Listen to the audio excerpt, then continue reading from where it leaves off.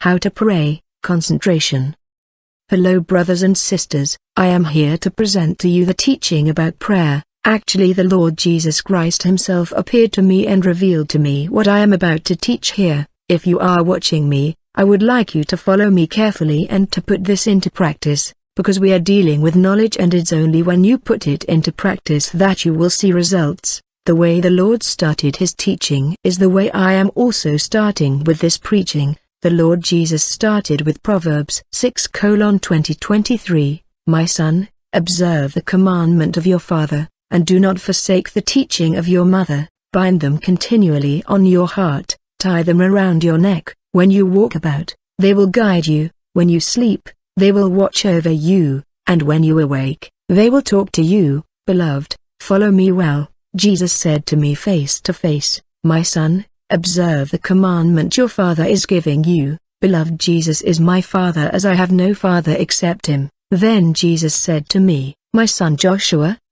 do not forsake your mother teaching. Jesus was not referring to my physical mother, but he was talking about the church. So the church is my mother, our mother, and Jesus said to me, what I am telling you, now bind them in your heart, tie them around your neck because they will guide you, they will watch over you when you sleep.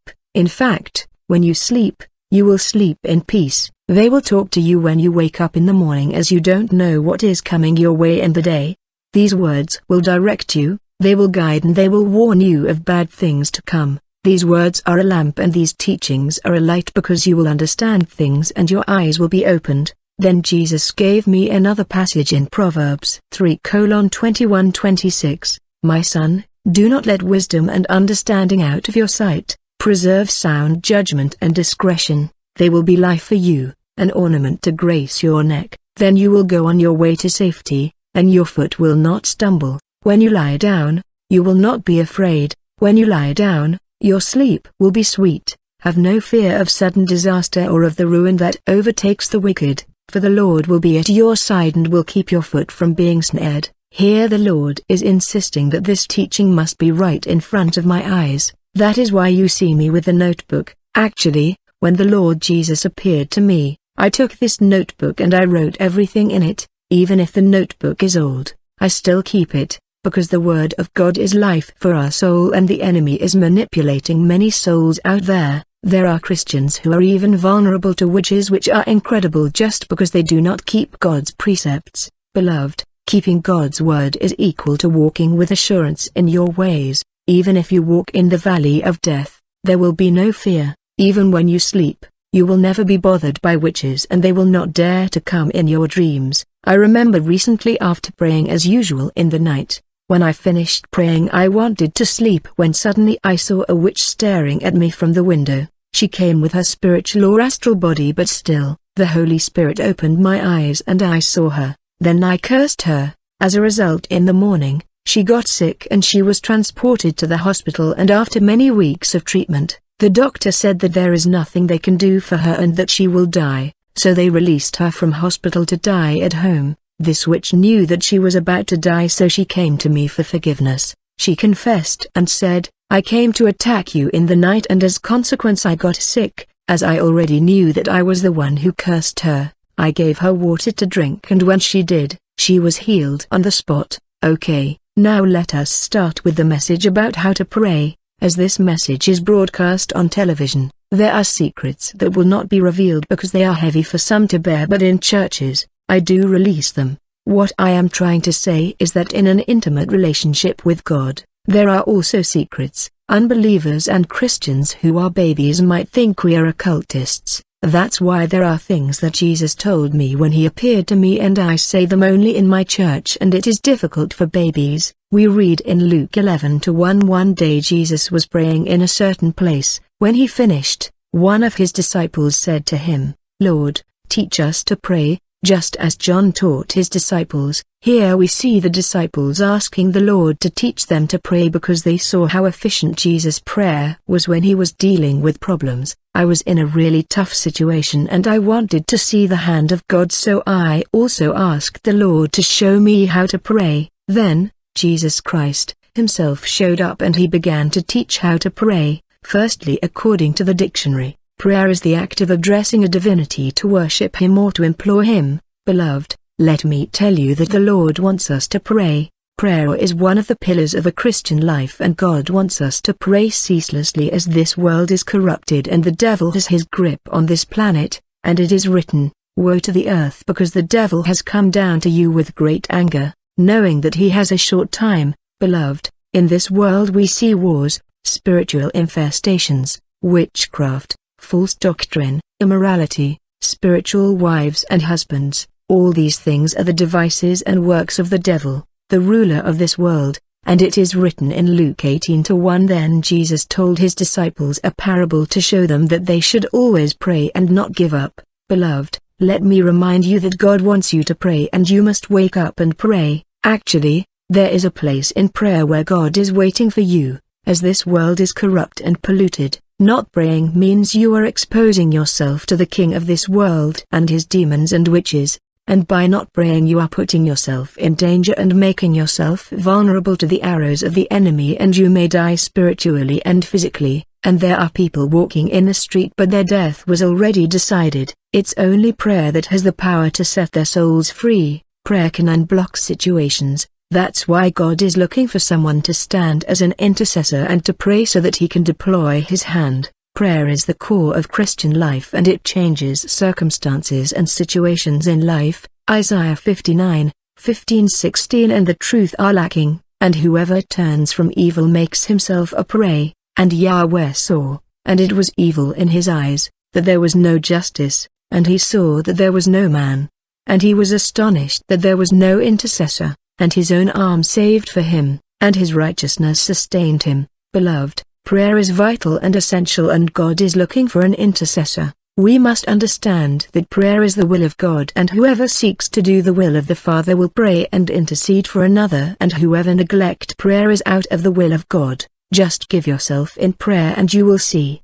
Beloved, I pray every single day in the night, from 2 a.m. to 4 a.m. This is a discipline I adopted, and let me tell you, when it's 2 a.m. and I fail to wake by myself, an angel of the Lord will come to wake me up. And in 1 Timothy 2:1-5 the Bible says, "First of all then, I exhort that petitions, prayers, supplications, and thanksgivings be made on behalf of all men, for kings and all the ones being in high position, that we may lead a tranquil and quiet existence in all purity and holiness, for this is good and acceptable before Elohim our Savior, who desires all men to be saved and to come to a full knowledge of the truth. For Yahweh is one, Echad, also there is one mediator of Yahweh and of men, the man Messiah Yahshua." You cannot criticize pastors or politicians. Normally you should pray for them as recommended. You should also learn to pray for your enemy and those persecuting you, and when you reach this level,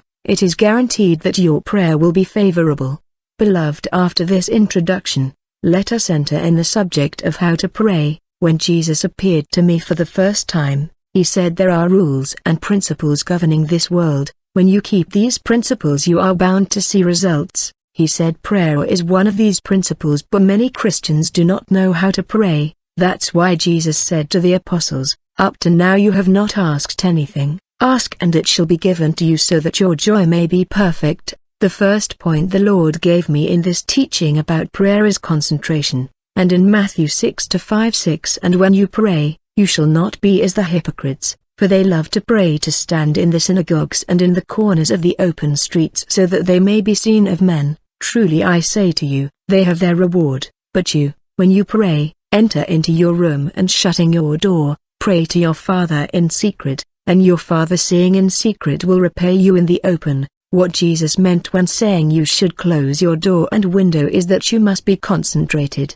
You cannot be praying and having your thoughts traveling here and there. Concentration is about gathering all your thoughts on one object. It's the application of intellectual effort on one object. You're gonna have to focus all your thoughts on one object. Effort deployed physically to solve our issues should have been deployed in prayer, and there will be the result. I said, when you pray, you must concentrate, and I explain what is concentration. Secondly, we must understand that God is holy, and when we come to God who is holy, we must sanctify ourselves and be holy in all our being. We knows that our purification result from water and blood that came out of Jesus and his Spirit. When he come to God who is holy, we must learn to confess our sin with a sincere heart, and God who is faithful will forgive us. But for God to forgive us, we must forgive those who have offended us first, otherwise, we will stop God from forgiving us. But there are believers who are struggling to forgive people who offended them.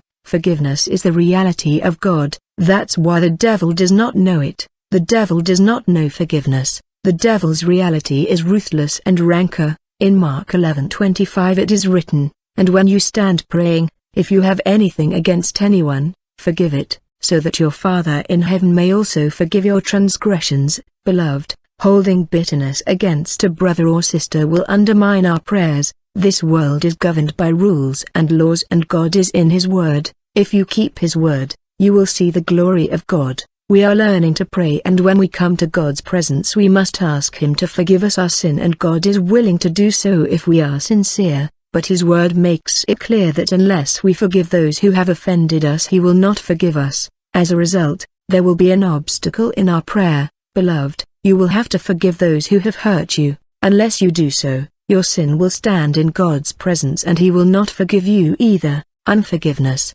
bitterness, grudges are the main obstacles to our prayers. These things will prevent God from forgiving us, and our prayer will not be acceptable to the Lord, who said, "Unless you forgive, I will not forgive you," as it is written, "Behold, the Lord's hand is not so short that it cannot save, nor is his ear so dull that it cannot hear. But your iniquities have made a separation between you and your God, and your sins have hidden his face from you so that he does not hear. For your hands are defiled with blood, and your fingers with iniquity. Your lips have spoken falsehood, your tongue mutters wickedness." Beloved, the things that separate us from God who is holy is our sins, and if God does not forgive your sins because of unforgiveness and bitterness, then it is clear there will be a separation, and do not expect anything from God. Your inability to forgive those who have hurt and offended you will be a barrier stopping God from responding to your prayer. If you are struggling to say hello to a person that you know because of past incidents, you're gonna have to forgive and forget. If there are faces of people that make you uncomfortable, you're gonna have to make a decision to forgive and forget, although it will be painful. Otherwise, your unforgiveness and bitterness will constitute an obstacle and barrier in your prayer. There are people here that are struggling to forgive. They are unable to forgive. I see this attitude in the people of the tribe of Lower Congo, people of Central Congo and Equatorial Province. When there is conflict, they get angry and they release their anger and they move on. But people from Lower Congo, they keep things in their hearts. You may be talking and laughing with them, but they are holding grudges and bitterness in their hearts about things that you said about them many years ago. They can remember the date, the hour and the circumstance while everybody else has forgotten about it. They are still keeping it in their heart. You're gonna learn to forgive first before asking God to forgive you whatever issues you have with people. Unforgiveness and bitterness is a major barrier in our prayer. Remember those who crucified Jesus. They beat him, they cut his clothes, they pierced him, but he said, "Father, forgive them, for they know not what they do." After asking God to forgive you and those who offended, you must learn to thank God for the fact that he has forgiven you, as this gives you access to the throne of God. But it is essential on your part to make sure that you have forgiven those who have hurt you. It is written, "Blessed is he whose transgression is forgiven, whose sin is covered. Blessed is the man unto whom the Lord imputeth not iniquity, and in whose spirit there is no guile. I acknowledge my sin unto thee, and my iniquity have I not hid. I said, I will confess my transgressions unto the Lord, and thou forgavest the iniquity of my sin. Selah, for this shall every one that is godly pray unto thee in a time when thou mayest be found. Surely in the floods of great waters, they shall not come nigh unto him." I remember a 25-year-old young woman abandoned by her husband. Her life was stagnating. She came to talk to me. She told me that they were born 5, but 3 of his brothers and sisters died successively. She was confused and insecure. She said one of his brothers was drowned in a boat accident. They have never found the body. Another brother died in a traffic accident, and another sister died of sickness, and now there are 2 of them. The moment I began to pray for this sister, my spiritual eyes opened. I saw a big woman. I began to describe the big woman to the sister, and she then said to me that it is her mother. I said to her, the Spirit of God is showing me your mother is holding your life and she is responsible for the deaths in your family, including your stagnating life. I said, sister, your mother is a witch. Go tell her what I told you and tell her to come. The following day the sister came with her mother, who was denying her witchcraft, telling us that she is a deacon and a servant of God. This mother refused to confess her witchcraft, as it is common for witches. She was denying it and was getting aggravated, but I was blunt. I said, you are a witch and you are responsible for your children's death. Then she got angry. Then I prayed over a bottle of olive oil and I said to her and her daughter, when you reach your home, you shall drink this olive oil and see what will happen to you. This woman with her witchcraft, instead of abstaining, she went on to drink her olive oil to prove to her daughter that she was not a witch. As a result, she began to suffer the very moment she drank the olive oil, and all the night, the family could not sleep as the mother was tormented by stomach and abdomen pain. In the morning her daughter called me and she told me that her mother is in trouble and she is about to be taken to the hospital. I replied that unless your mother confesses her witchcraft, she will die. The only way out of her trouble is a confession. She must confess her witchcraft in order to survive. In the end, the mother confessed her witchcraft and she escaped death. When we are asking for forgiveness to God, we must make sure that we confess them. I mean, we must say exactly the sin that we committed. She should never claim to confess while we are hiding our sin or failing to identify them. Let us learn to confess them in an explicit way. Proverbs 28:13. He that covereth his sins shall not prosper, but whoso confesseth and forsaketh them shall have mercy. If you hide your sin, it will kill you.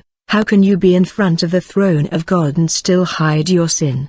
You are hindering yourself. David said, I acknowledge my sin unto thee, and mine iniquity have I not hid.